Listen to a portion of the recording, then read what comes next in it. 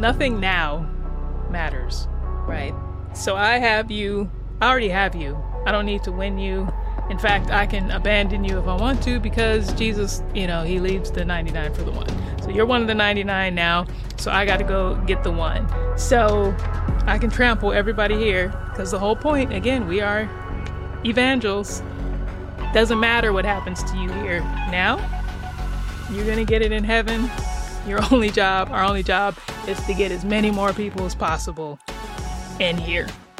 So you need to suck it up. You need to not be offended, not get angry, not get bitter, not feel whatever, because you know what the truth is, and you're on the good path. And now we're all trying to get everyone else in here. Hi everyone, and welcome back to the Full Mutuality Podcast. Hope you had a nice Super Bowl weekend, whether or not you watched the game. I have no clue who won or even what two teams are playing. I do enjoy sports, but hockey is the sport I follow, like a real Canadian. But if there's one sport I really don't follow, like not even that I just don't follow it, but I don't even understand the sport, it's American football. But one of the things I really enjoy about it is watching the evangelicals get all in a huff about stuff related to the Super Bowl. There was this post by April A. Joy. If you don't follow her, her handle is April A. Joy R. You got to check out her stuff. It's terribly therapeutic and hilarious. But she gave her prediction list on the Super Bowl. So if you haven't watched it yet, maybe you recorded. I don't know what to say to you. A few days have passed. So here's her Super Bowl prediction list. I've warned you. So her prediction list: what Christians will post online. 1, wish we got this excited to worship. 2, this halftime show is demonic. 3, kids are watching, boycott the NFL.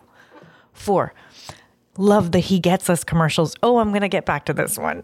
5, Rihanna is the Illuminati, and this fuzzy screen grab is proof. Yeah, I mean, no matter who's performing at the Super Bowl, you could pretty much predict, especially if it's a woman of color, they're going to be upset about something going on.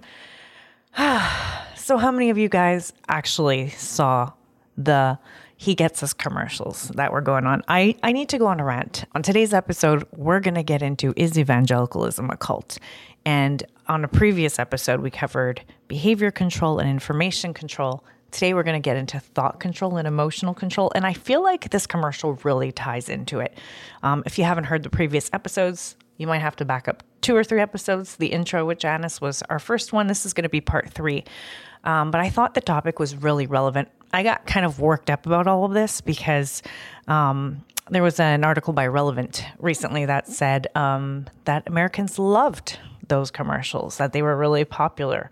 And I thought, of course they are. Of course, 81% of white evangelicals who thought Trump was a good idea would see a commercial that says Jesus loves the people we hate, and has an insurrection-looking dude screaming at a guy from a Black Lives Matter protest, and basically equates the two, says that Jesus loves all of us, and tries to paint these two as something, and telling us to love our enemies, as you see these white supremacists and Christian nationalists doing the horrendous stuff and putting them side by side with people of color, acting like, hey, love your enemies.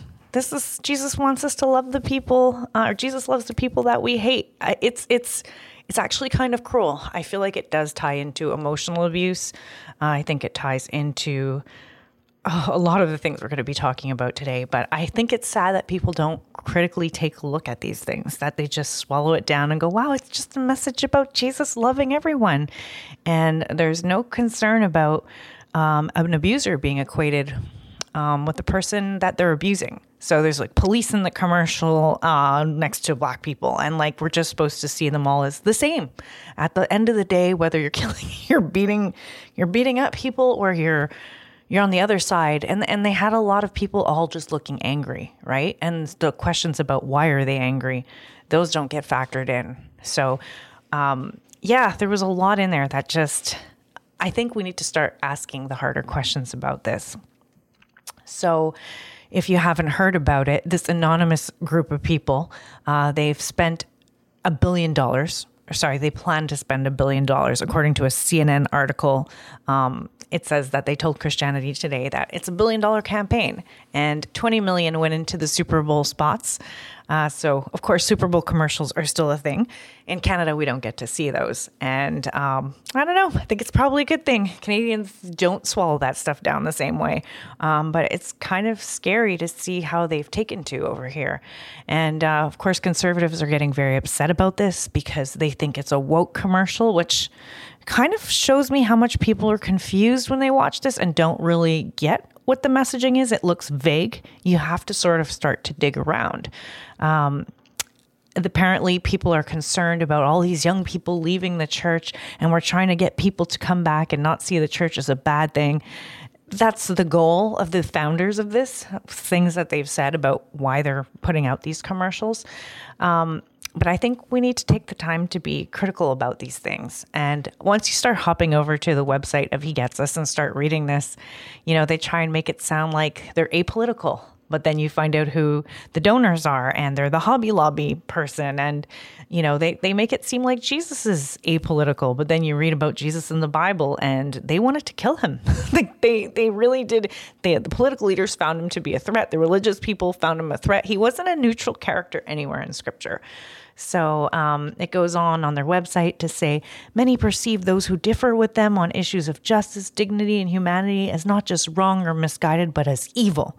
Yes, if you believe in beliefs of white supremacy, that's evil. Those differences of opinion on areas of justice are not just something you can equate the two together as just equally misguided. That's not how this stuff works. Racism is evil. When you participate in that system, no, we don't want to demonize people. We want people to unpack it and work through it. But we can't just both sides everything. That's super unhelpful. And I feel like when I looked through these commercials, that was one of the things that I noticed. They go on to say things like, the more ideologically defensive we become, the more we're willing to sacrifice things like kindness, patience, and the respect and dignity of others for the sake of victory, the righteous ends justifying the dehumanizing means. But they never specify who they're addressing. It's like everyone is like this. Everyone is not being patient with each other. How do you be patient with someone who's abusing you? And why should you be told to do that and to swallow that down? They continue, it's tearing us apart. We experience it in politics, in the workplace, in schools, and in the churches. And at the heart of conflicts is a fundamental disagreement about what it means to be good. Yes, but can you spell out your positions here? And they really try and avoid doing it. They say, we need to be capable of unconditional love for others despite their differences, or that's what God does. What they say that whether it's hypocrisy or discrimination in the church or scandals, both real and here's the word that got me, perceived scandals among religious leaders. Perceived? What? I mean, you really got to read through this stuff carefully. They talk about moving beyond the mess of our current cultural moment. Again, I'm just reading from their website and I'm like, what mess? Can you guys be a little what's with all this vague stuff, How did this man's story, they're talking about God and Jesus now, how did Jesus' story become associated with hatred and oppression for so many people? And how might we all recover the promise of the love his story represents? Those are the questions at the heart of He Gets Us. And it's frustrating. It's frustrating because there is a reason that this man's story became associated with hatred and oppression for so many people. And I'm going to get to that because the donors of He Gets Us, although they choose to remain anonymous, Hobby Lobby co-founder David Green, this is right from CNN's article, claims to be a big contributor to the campaign's multi-million-dollar coffers. Hobby Lobby has famously been at the center of several legal controversies, including the support of anti-LGBTQ legislation and a successful years-long legal fight that eventually led to the Supreme Court allowing companies to deny medical coverage for contraception on the basis of religious beliefs. That's from the CNN article. I'm going to drop that into the notes. It's a fantastic article kind of digging into this whole campaign that white evangelical Christians are excited about, of course. And it touches on a lot of really good points. I'm going to cover some of it. I don't want to read the whole article, but I think it's important for us to critically look at how evangelicalism manipulates, because this is an evangelical campaign at the end of the day. This is made by evangelicals. They like to claim it's made by religious and non-religious people, but when you dig deeper and you look at the donors and you look at the backers, I'll continue. CNN asked Vanderground, the representative for He Gets Us, if the campaign, I love this, they asked them directly, do they support and affirm LGBTQ Christians? So here's where you need to look for yes or no answers. They never can do that. Instead, the debate over LGBTQ plus issues is a great example of how the real Jesus too often gets lost, overlooked, or distorted in debates over political and social issues, he said. Yeah, because those political and social, Jesus wasn't about any of those social issues, was he? I mean, you don't want him to get lost. Like, you don't get so focused on caring for the poor or caring about justice for the marginalized that you lose track of what does Jesus have to do with any of it? It's just so twisted. I'm going to go back to saying quoting them. Our focus is on helping people see and consider Jesus as he's shown in the Bible. He gets us and he loves us. And that includes people on all sides of these issues. Do you hear the both sizing it? Do you see the gaslighting that's going on? Going back to the article, the minds behind He Gets Us say the campaign's message is intended to appeal to the younger people and those who may see Christianity as toxic and divisive. Wonder where they're getting that from. In the article, a lot of times when people look at Christianity, unfortunately, they see it as much more hypocritical, judgmental, and discriminatory. Vanderground told CNN. It's Tom Foreman. We're trying to unify the American people around the confounding love and forgiveness of Jesus. So, yeah, the love of Jesus that apparently doesn't take sides. And, you know, there's some divisiveness and toxicness, but it's on all sides and it's everyone. And he loves us all, including people on all sides of these issues. We don't have to explain how one side is causing division. We don't have to get into how it's harming people. No, let's just gloss over all that. They say, by design, our media messages focus on his humility, since we've learned these resonate with the widest possible audience. The He Gets Us partner site reads, we also provide open opportunities for anyone willing to connect with our partners to learn more about Jesus. So you get into who their partners are and you start looking into the details. That's how you'll find out about the Hobby Lobby guys, how you'll find out about that there are evangelical people behind this, that's what this messaging is. Word of the campaign, going back to the article, has sparked enthusiasm among Christian groups and influencers online, but other Christians, including those in the growing deconstruction movement, all of you guys listening to this, who are reevaluating their relationship with religion, aren't buying it. That's from the CNN article. They quote Dr. Kevin McYoung, a pastor and biblical scholar who discusses Christianity on social media. He says the campaign won't do much to assuage people's criticism of the church. Young people are digital natives who understand the difference between slick marketing and authenticity, he says. Mega churches, mega events, and mega spending on marketing is seen as money that could have been used funding community programs and advocacy for the oppressed, such as refugees, LGBTQ plus individuals, and abortion rights, and the poor. No, the people who are funding this are actually doing the exact opposite, which, while pretending they're neutral and they don't take positions on any of this, which is so misleading. Instead, Young says they prefer to see action and accountability.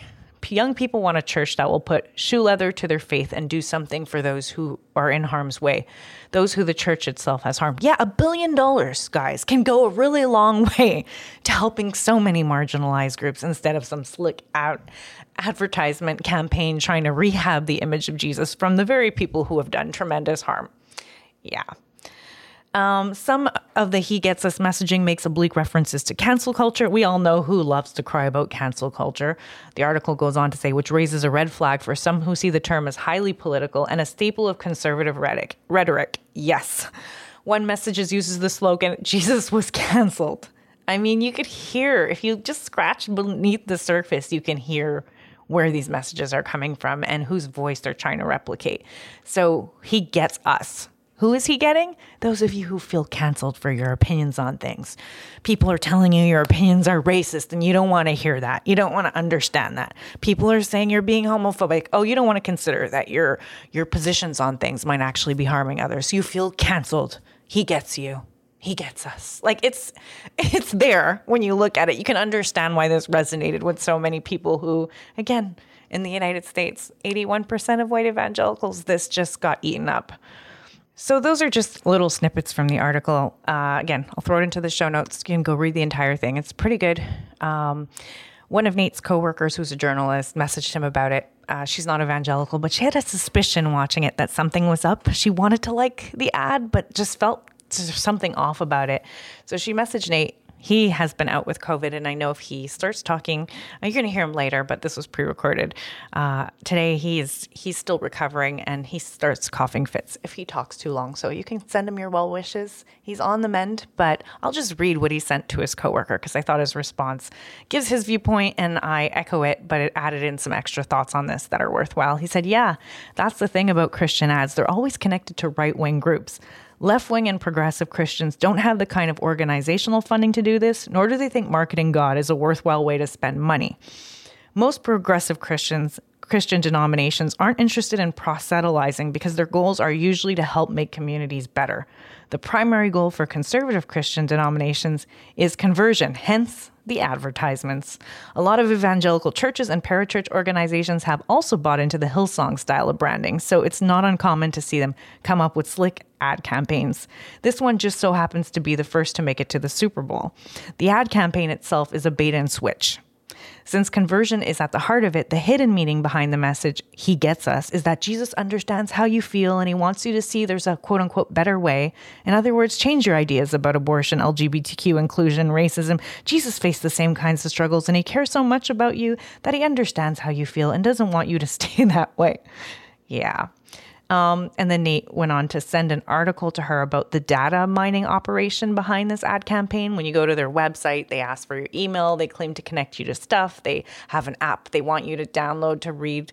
And basically, he sent an article that said the company powering the He Gets Us campaign is Gloo, which collects massive amounts of data and analyzes it and sells it to services to churches. It sells it to churches. Apparently, like 10% of churches use them in order to collect data on people to help understand that churches care and that yours is here to help, its website says. That's Gloo, which was the company powering the He Gets Us campaign. So they literally sell data to churches that are looking to put your ads in Facebook and to target certain people who with certain keywords. So, this all has a lot going on behind it that people don't even bother to see. Like, they're not just spending money for no reason. So you could think Jesus is a great guy. Like, they could just follow Jesus and donate their money to helping people, but they're not. And when those kind of things happen, we need to start asking the questions of what's going on. And that's something a lot of people just don't know how to do.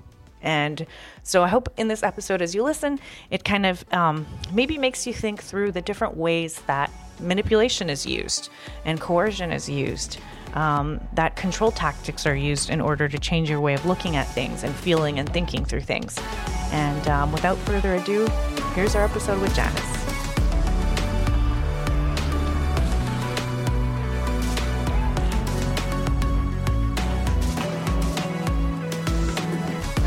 Power through these last. I know we do. Thought control.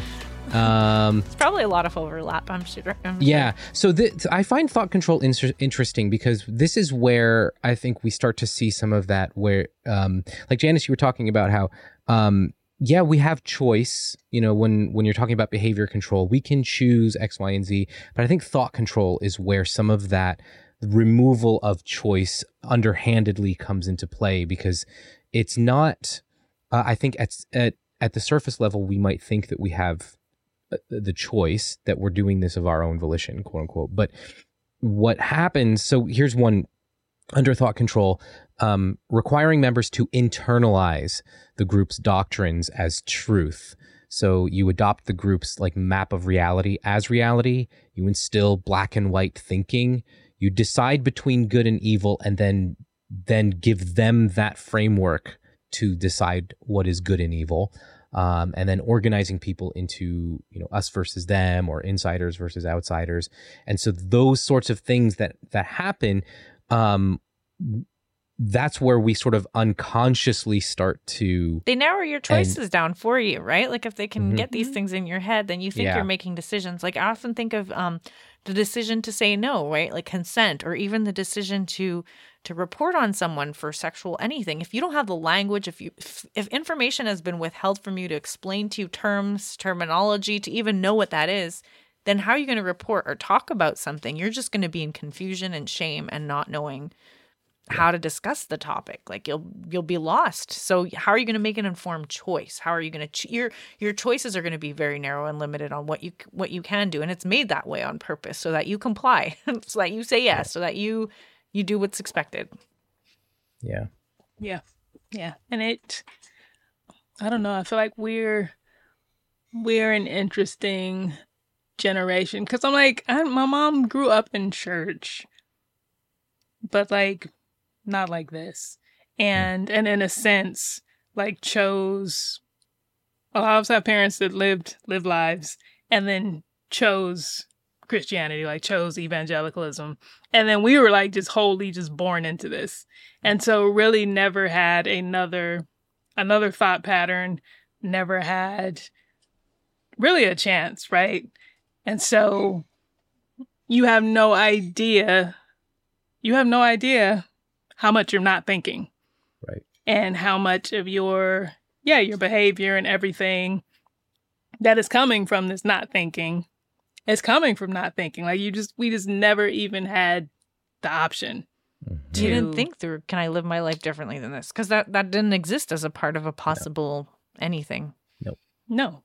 And if it did, but like that's death and that's hell. Right. And like it is just, because we why were would you taught. choose that? Right. Like, because we were taught that other life was the sinful one. We were taught to be grateful for the fact that we were born into this world. You know, right. that we didn't have to suffer the pain of living without this knowledge of God. Right. Because all those kids growing up without God are living some really miserable, tortured lives. It's so much projection. It's so much projection when you think of the anxiety that Christian kids end up going through. Yeah. I even think of like in terms of choices and always like if you grew up in evangelicalism, for me, it was presented to me while I was in foster care and I was going through a lot of trauma. So my foster mother was telling me I wasn't loved, that she hated me, like just really vile and awful. And it was like at church, I was told like God loves you and cares about you. Your life has meaning and purpose. So like in the middle of trauma sometimes, I mean, you think of choices. Like I didn't have the option of, you don't have to believe in God to be loved and accepted as who you are. Like that's not... So like it's like out here in the wild you're hated, or you can have God's love. So what is a kid gonna choose as a traumatized? Like I think of choices out of trauma, and I think of how evangelicalism, and we've talked about this probably in our conversation that we did the three of us on Hillsong, but how many times people out of trauma will get pulled into these systems and then I ask, what kind of choice is that? Like, if you're seeking out people who are vulnerable in order to, they're more open to God's grace because they're in need. And when we're at our neediest, that's when we're most open to God. And that's because we're in a humble state. And they have a positive spin on it where it's like, everything else has been stripped away, all those pieces of yourself that are bad that'll prevent you from opening up. But meanwhile, you really are in a vulnerable state. Yeah. You're very when you're most vulnerable to manipulation. Right. Yeah. Right. And the ethics of doing that kind of stuff. It hits me. The older I get, the more I wish I could go back to that kid. Yeah. Who was making a choice, but didn't have too many options out there. Like that's the way that was framed. Yeah. Like, I could stick without God, but like, then I'm not loved and I'm not valuable. Like, right. Yeah. Right. This one stands out. Teaching thought-stopping techniques, which shut down reality testing by stopping negative thoughts and allowing only positive thoughts. I mean, don't get offended. Right, Janice right. brought Don't up. get offended. Right. Can you believe we get to do this? And whatsoever things are pure and that's a great one. Mm-hmm. Think on these things. Whatever is noble, whatever is right, whatever is excellent. Yep. Yeah. Yep. They list out a bunch here, and they have like denial, rationalization, justification, wishful thinking, chanting, meditating, praying, speaking in tongues, singing or humming. I mean, how many evangelical environments promote a good chunk of that as a way to stop you from questioning reality? And some of it becomes a self-soothing technique. Like, when I feel uncomfortable, I'm going to sing a worship song. Or when I'm uncomfortable, I'm going to take my anxiety. You're taught, cast your cares upon the Lord. Don't be anxious about anything, but with prayer and petition, present your request to God. Yep. So you get in this cycle of something is wrong in your life. Something is distressing you. And rather than being able to tap into resources, analyze, figure out solution, it's just talk to God about it and pray a song, and the song then becomes what you're fixing your mind, set your mind on, things above where moth and rust do not destroy, you're putting your head, you're taking spiritual bypassing is the word I was looking for. You're like trying to avoid using spiritual things in order to avoid your present reality.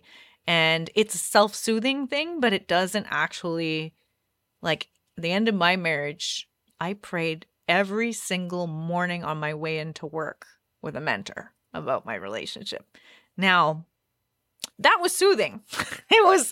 It provided me a sense of temporary peace. It was a way to deal with my anxieties about the awful situation in front of me. But I worry about how that prevents us from sometimes when we're in that pattern and that cycle of just going with those thoughts to actually not address. I don't know. Does that make any sense? Do you guys find that any of those techniques for how to deal with your thoughts kept you from facing things in a way? Well, it does, because we kind of know what the outcome has to be, right? So if you're praying about your marriage every morning, I'm assuming you're praying that, God heals and fixes everything. God hates divorce. So that's not even an option. So I can't even think about that. I can't, there are just certain options that just cannot be on the table because that cannot be God's will for me. Yeah. So then I have to just focus on whatever here to keep my mind on that while we work towards the intended goal. And so the world is full of options. We have so many things that we can do at any given moment, but so many of those options are just not available. So I remember being told that I was ambivalent, and they were telling it to me as a negative. Somebody was mentoring me, was like, Gail, you're being ambivalent. And I was like, that was the piece of me that saw reality and was recognizing the truth that it wasn't working. And the piece of me that wanted to have faith were both existing in me, but they were saying your ambivalence is a negative. So in my head, it's like, well, then I'm supposed to pick a side.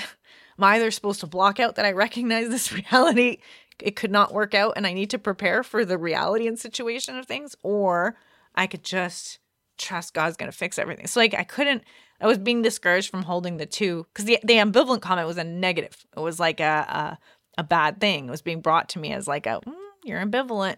You notice you're ambivalent. Right. So, the choices, what you're saying about the choices not being there. They're just not there. Yeah. So you just have to do whatever works, whether it's the praying, the worship, or whatever, to keep my mind stayed on Jesus. I listened to more sermons than that in that period of time in my life than I ever, I was immersed in a way that is super unhealthy. And the thing is, we weren't taught that there's such a thing as being super unhealthy if you're immersing yourself in God, right? If not possible. All you're doing is listening to sermons nonstop and worship and prayer, and that's occupying every place you can squish in your free time, well, then you're a super Christian. You're as healthy as they can. And I look at that period of time, and there was nothing that healthy is not the word that goes with what was going on in me and what I was doing. That was spiritual bypassing, at a whole level. But I also felt like I had no choices, and I felt desperate, and I was full of anxiety about everything. Yeah. So. Yeah. Speaking of anxiety, emotional control. So under emotional control, he has listed manipulating and narrowing the range of feelings. So some emotions, and or needs are deemed as evil, wrong, or selfish. You teach emotion stopping techniques to block feelings of homesickness, anger, doubt, etc. Make the person feel that problems are always their own fault, never the leader or the group's fault. Promote feelings of guilt or unworthiness, such as identity guilt. You're not living up to your potential. Your family is deficient. Your past is suspect. Your affiliations are unwise. Your thoughts, feelings, and actions are irrelevant or selfish. You have social guilt, historical guilt. Instilling fear, such as the fear of thinking independently, fear of the outside world, creating enemies, fear of losing one's salvation, fear of being shunned by your group. And then, extremes of emotional highs and lows. Love bombing and praising one moment and then declaring that you're a horrible sinner the next. Ritualistic and sometimes public confessions of sins. Yeah. And then the other ones I think are more for some of the heavy, the more like, intense cults. So like the David Koresh type stuff. But yeah. I mean, I'm reading that and so much is coming into my mind. I feel like, if you're listening to this and you heard me read that and you're like checking off boxes or thinking of situations that you've been in. I mean, the one that really, they all kind of stand out, but one that stands out in this moment, emotional highs and lows, like love bombing and praising one moment and then declaring that you're a horrible sinner the next moment. In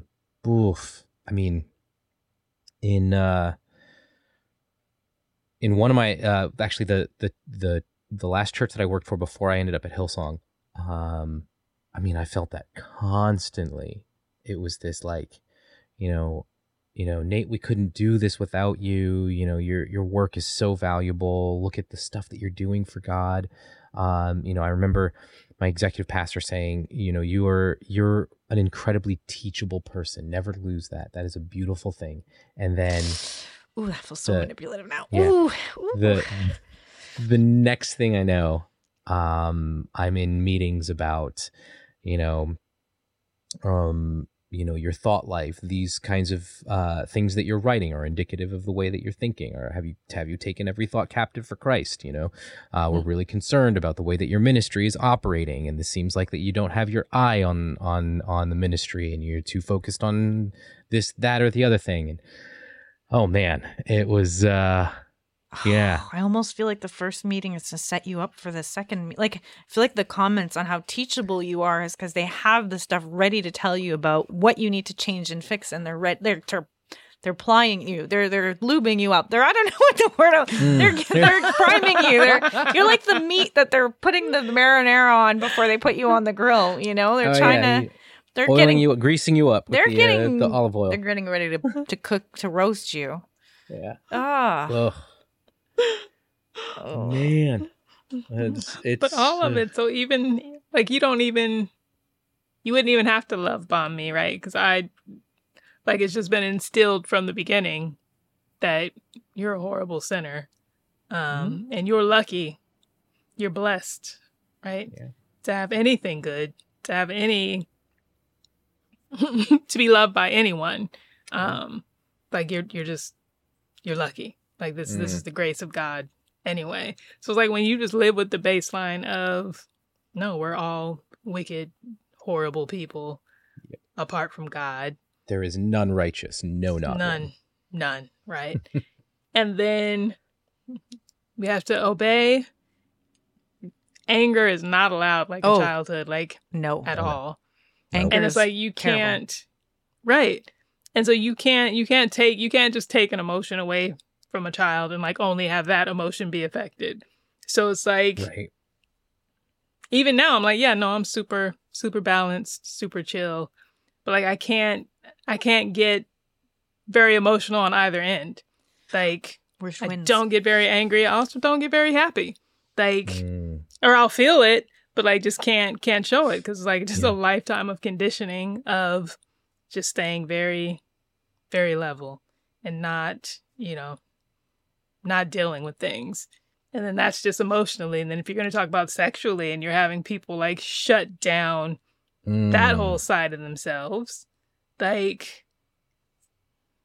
all of this stuff again, right? No, these are just things that I'm choosing, things that this is just the best for me. You're teaching it to teenagers who have who don't have any experience and who are trusting you to teach them what's And you're shutting down things that could have damage. Then they're going to get married. Oh, There was a study on vaginitis. I think that's the word I'm using. I hope I'm using the correct term, where women experience extreme pain in sex. And it was explaining how it's very common and even more common among conservative women who've had these messages thrown at them.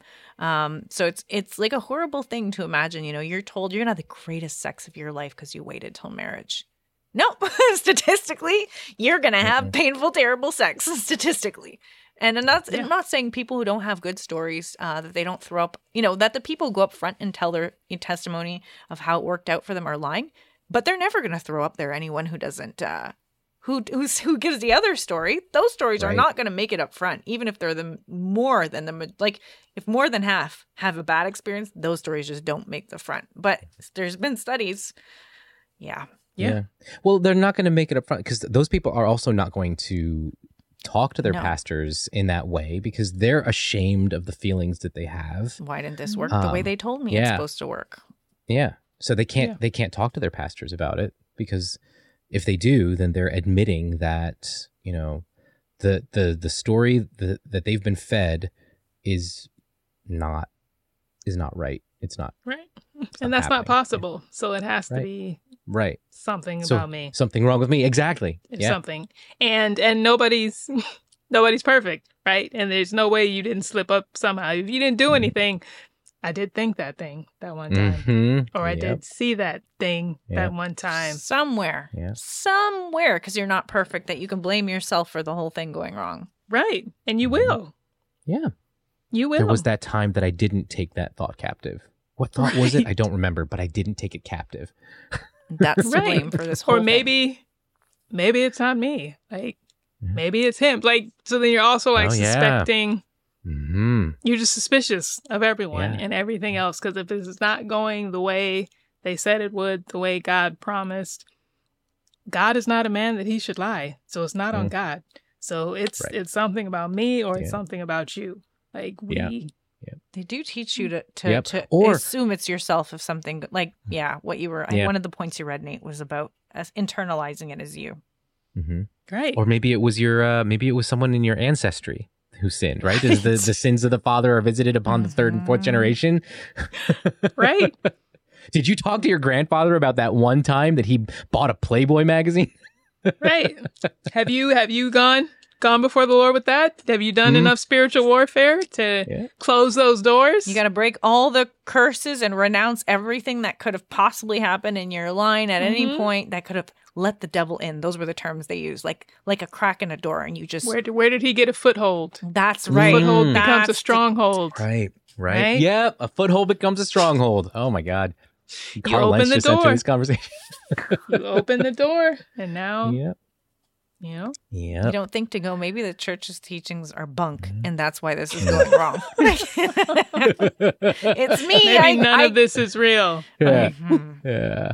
I've been fed a reality, and it's not the real one. Well, we made it through the bite model.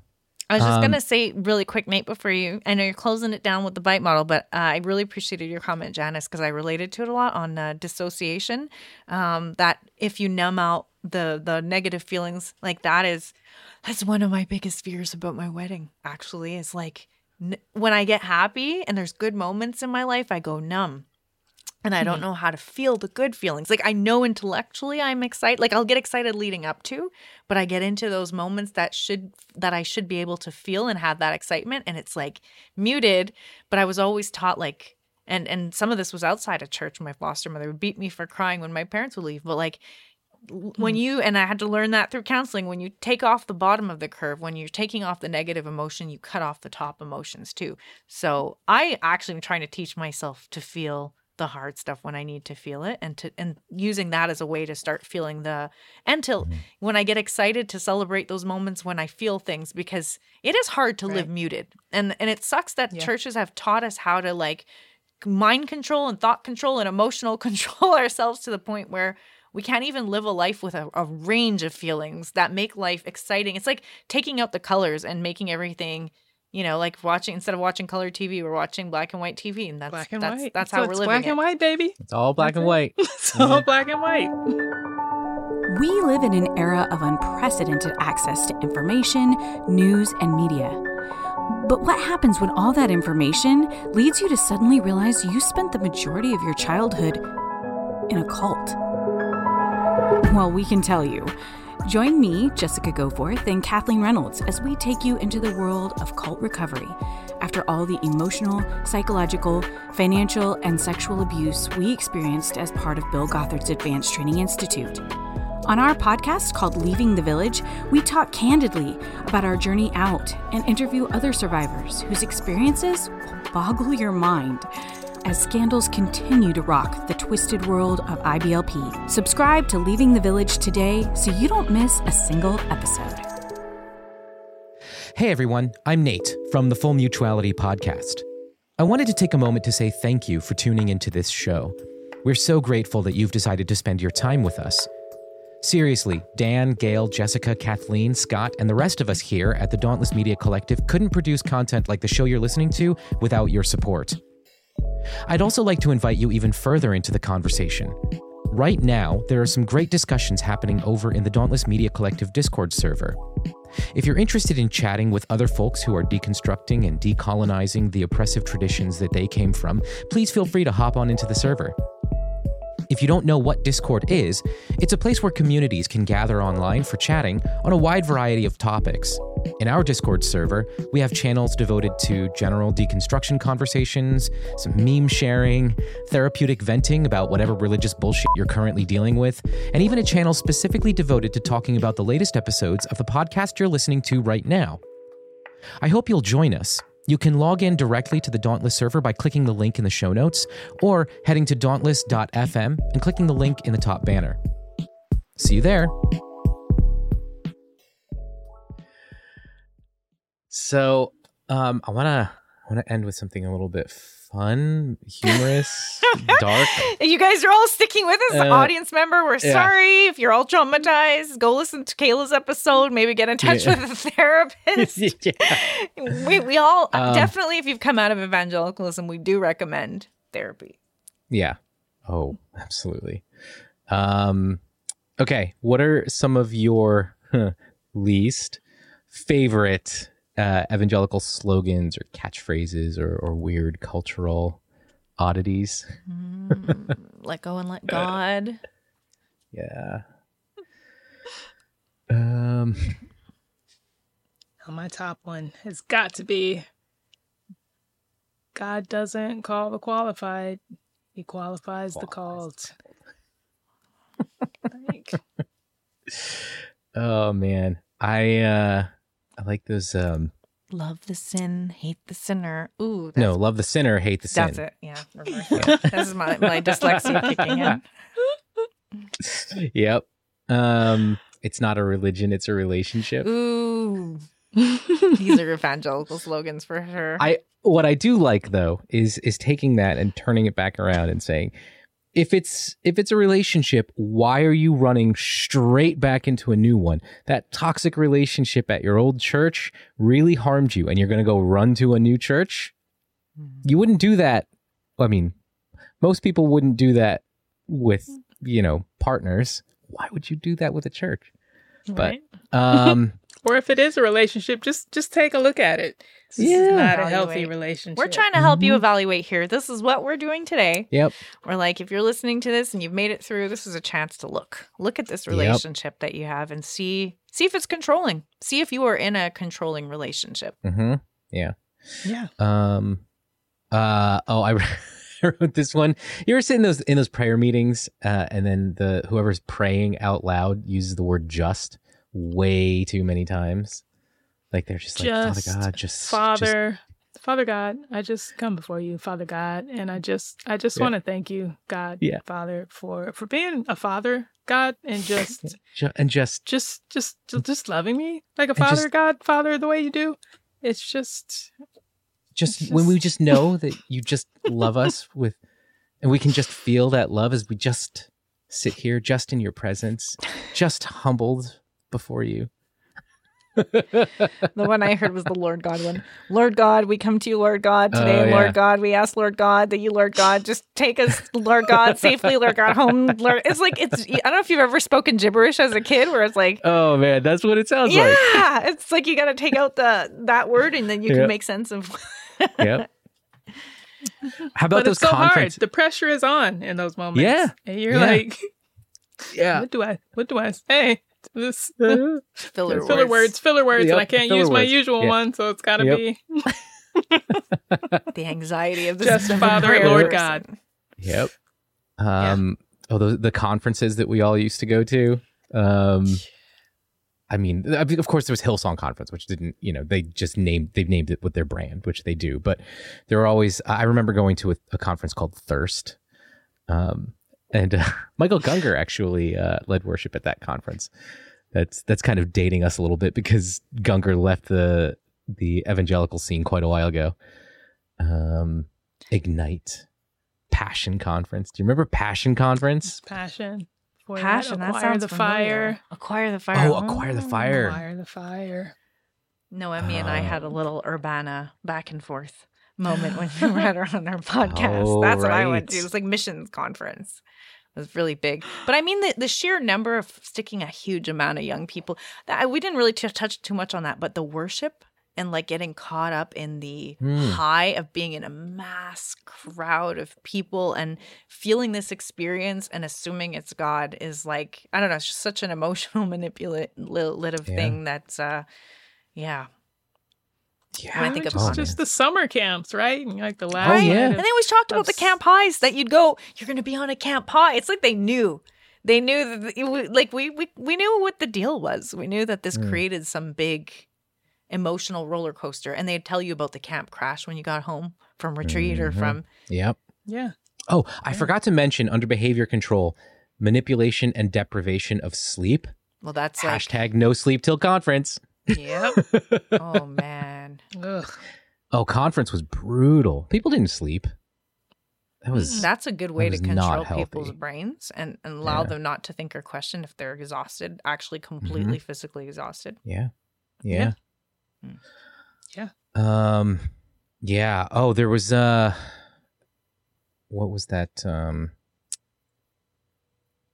of the pop culture ripoffs in evangelicalism. Those T-shirts that do you remember? I remember seeing, because my favorite movie when I was in high school was The Matrix, and I remember seeing a T-shirt with the Matrix font, and it said "The One," and then of course it had it's talking about Jesus. Oh, I remember the Christian bookstore that I used to go to had little mints in like a tin, and it said, Oh, was it The Testament? Yes.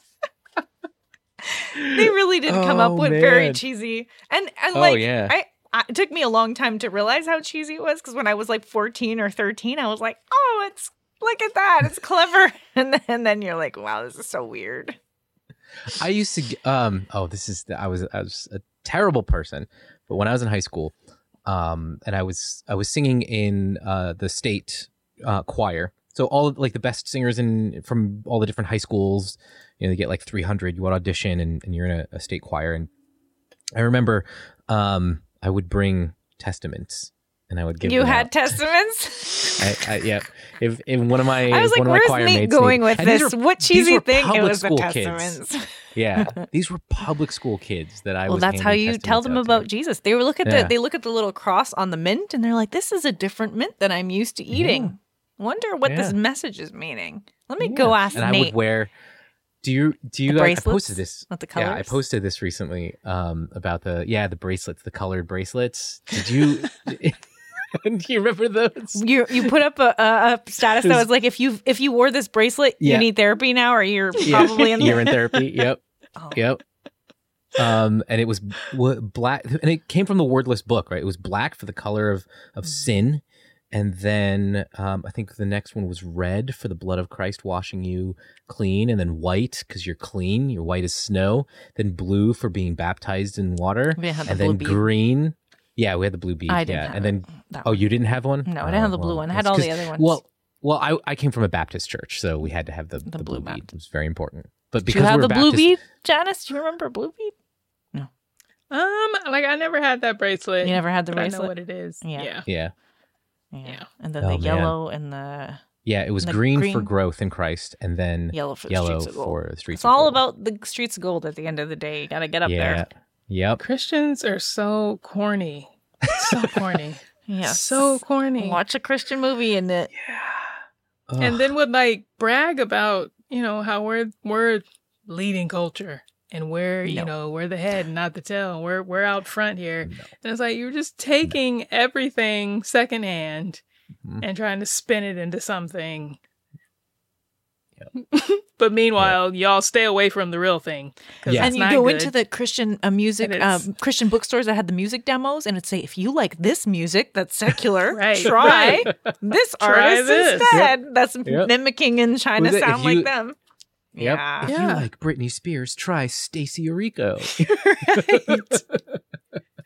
Oh, no. Ugh.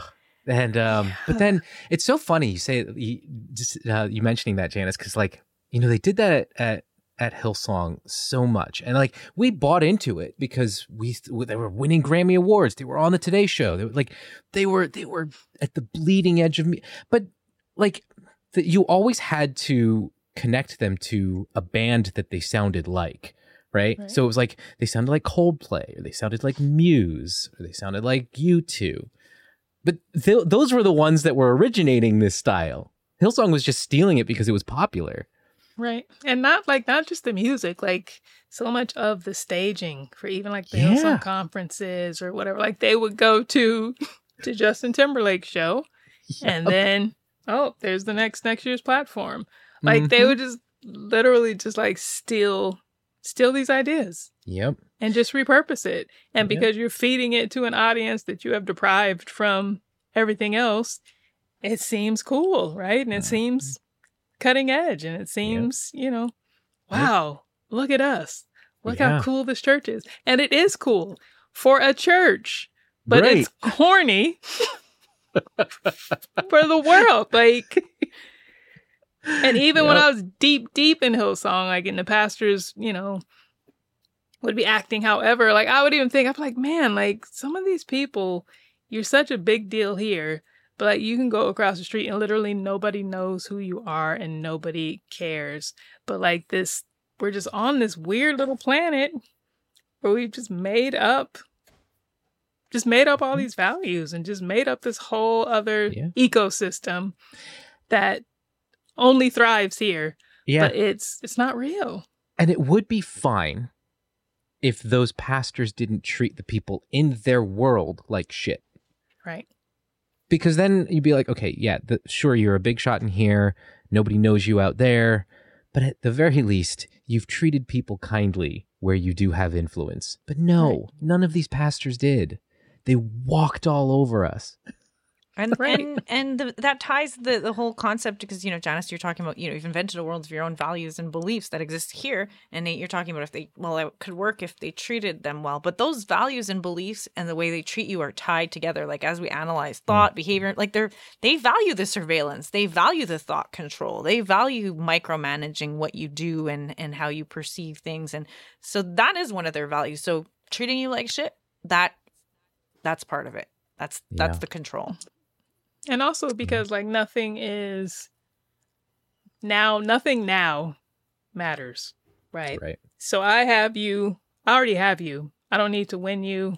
In fact, I can abandon you if I want to because Jesus, he leaves the 99 for the one. So you're one of the 99 now. So I got to go get the one. So I can trample everybody here because the whole point, again, we are evangels. Mm-hmm. Doesn't matter what happens to you here now. You're going to get it in heaven. Our only job is to get as many more people as possible in here. So you need to suck it up. You need to not be offended, not get angry, not get bitter, not feel whatever, because you know what the truth is and you're on the good path. And now we're all trying to get everyone else in here. Why can't you just be a good team player? Why can't you just make it easier to win souls for Jesus, even if things are going wrong and you're seeing horrible things around you? It's not the focus. It's not the point. It's not about you. No. Yep, it's not about you. I don't remember if it was at Hillsong or if I was at Liquid when I heard this phrase, but a pastor would say, "Our church exists for those who aren't here yet." Mm-hmm. Wow. I mean, that's kind of both, very plainly, that's putting it in such a clear way about the mission. Yeah. About how much you don't matter. You don't matter. You don't matter. Yep. Once we got you, fuck you. Yeah. Because that's what you deserve. Because you're depraved and awful anyway. Yep. You're lucky to be here. Sinful Can you person. believe we get to do this? How lucky are we? Yeah. And we got to get more people in. Even with like Carl, we knew he was an awful pastor, but like the excuse we would make for him, he's just more of an evangelist. Like he's not. It's just not very Of course, he's not pastoral. going to be great, right, for the people here. Right. But man, he can win souls. Man, He's building the church. right. Isn't that what Josh Kimes said up in Boston too? And he said, I can't be bothered with what's happening in the church because I have to go out and build the church." You chumps Oh, are it's back awesome. there. What do you- So ridiculous. Oh, these people. Well- These people. Well, Janice, Man. we appreciate you so much for taking all this time with us. Yeah. This is going to be 2 episodes, I'm sure. I don't know. Maybe we could drop it into one. Maybe we just We say, you know have been what? doing that. We've Screw been it. inspired by you telling your stories with people and being like, I'm not gonna break this up because you guys can all just hit pause. But like, I haven't heard a 3-hour episode yet on your podcast, so I think maybe we're gonna get this in. We're going to have to do something I with don't this know. one. Yeah. But thank Oh, you.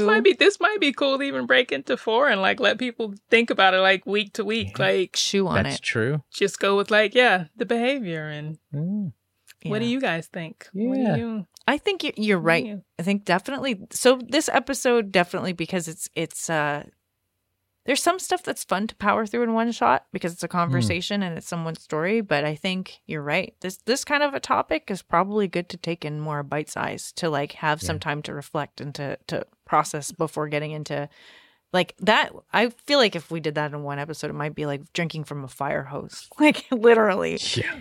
Yeah. Right. And it also might be too easy to like swat it away. But like if I have to think for a week about just the bee and just those, because then I don't know what's coming. And I might be like, you know what?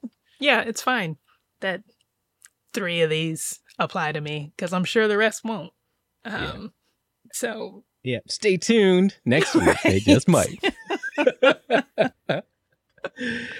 Oh, man. Janice, this has been as always, it's a blast chatting with you. This has been especially triggering, but we would rather We'd rather be triggered with you Yeah. than not Yeah. with you because I'll put it this way: there is hardly anyone we would rather do this with than you. Yep. that's what I'm here for. I'm here just a lifetime trigger. Just Awesome. You want to do lunch? anytime. You know this. Yeah. You know Definitely, this. we need Yeah. to make this happen again. That was a lot of fun. Yep. We need to hang out. Yeah. We live close doing enough. Yeah. We I do. mean, Nate does, but I come around often enough to see him, so I'm around.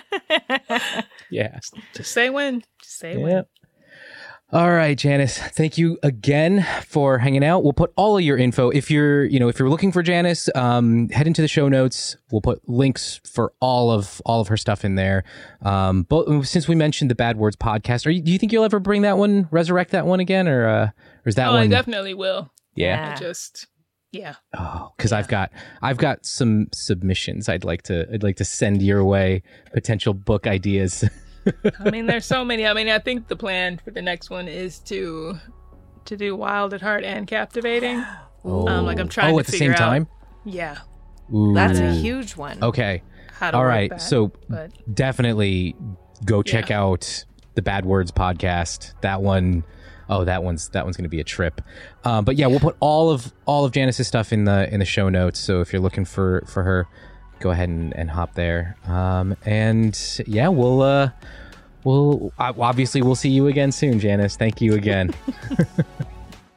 That wraps up another episode of the Full Mutuality Podcast. If you haven't already, please subscribe to us on your favorite podcast app. And if you don't already have one, head over to our website, fullmutuality.com, for a list of all the apps you can find us on. We couldn't do this without you, our listeners, so thank you so much for your continued support. Speaking of support, one of the best things you can do for us is to head over to Apple Podcasts and leave us a review. I'm pretty sure 5-star reviews get you an extra crown in heaven. But seriously, if you found this episode insightful, spread the word and share it with your friends. And don't forget to follow us on social media. You can find us on Facebook, Instagram, and Twitter at Full Mutuality. Thanks again for listening, and we'll see you on the next episode of the Full Mutuality Podcast.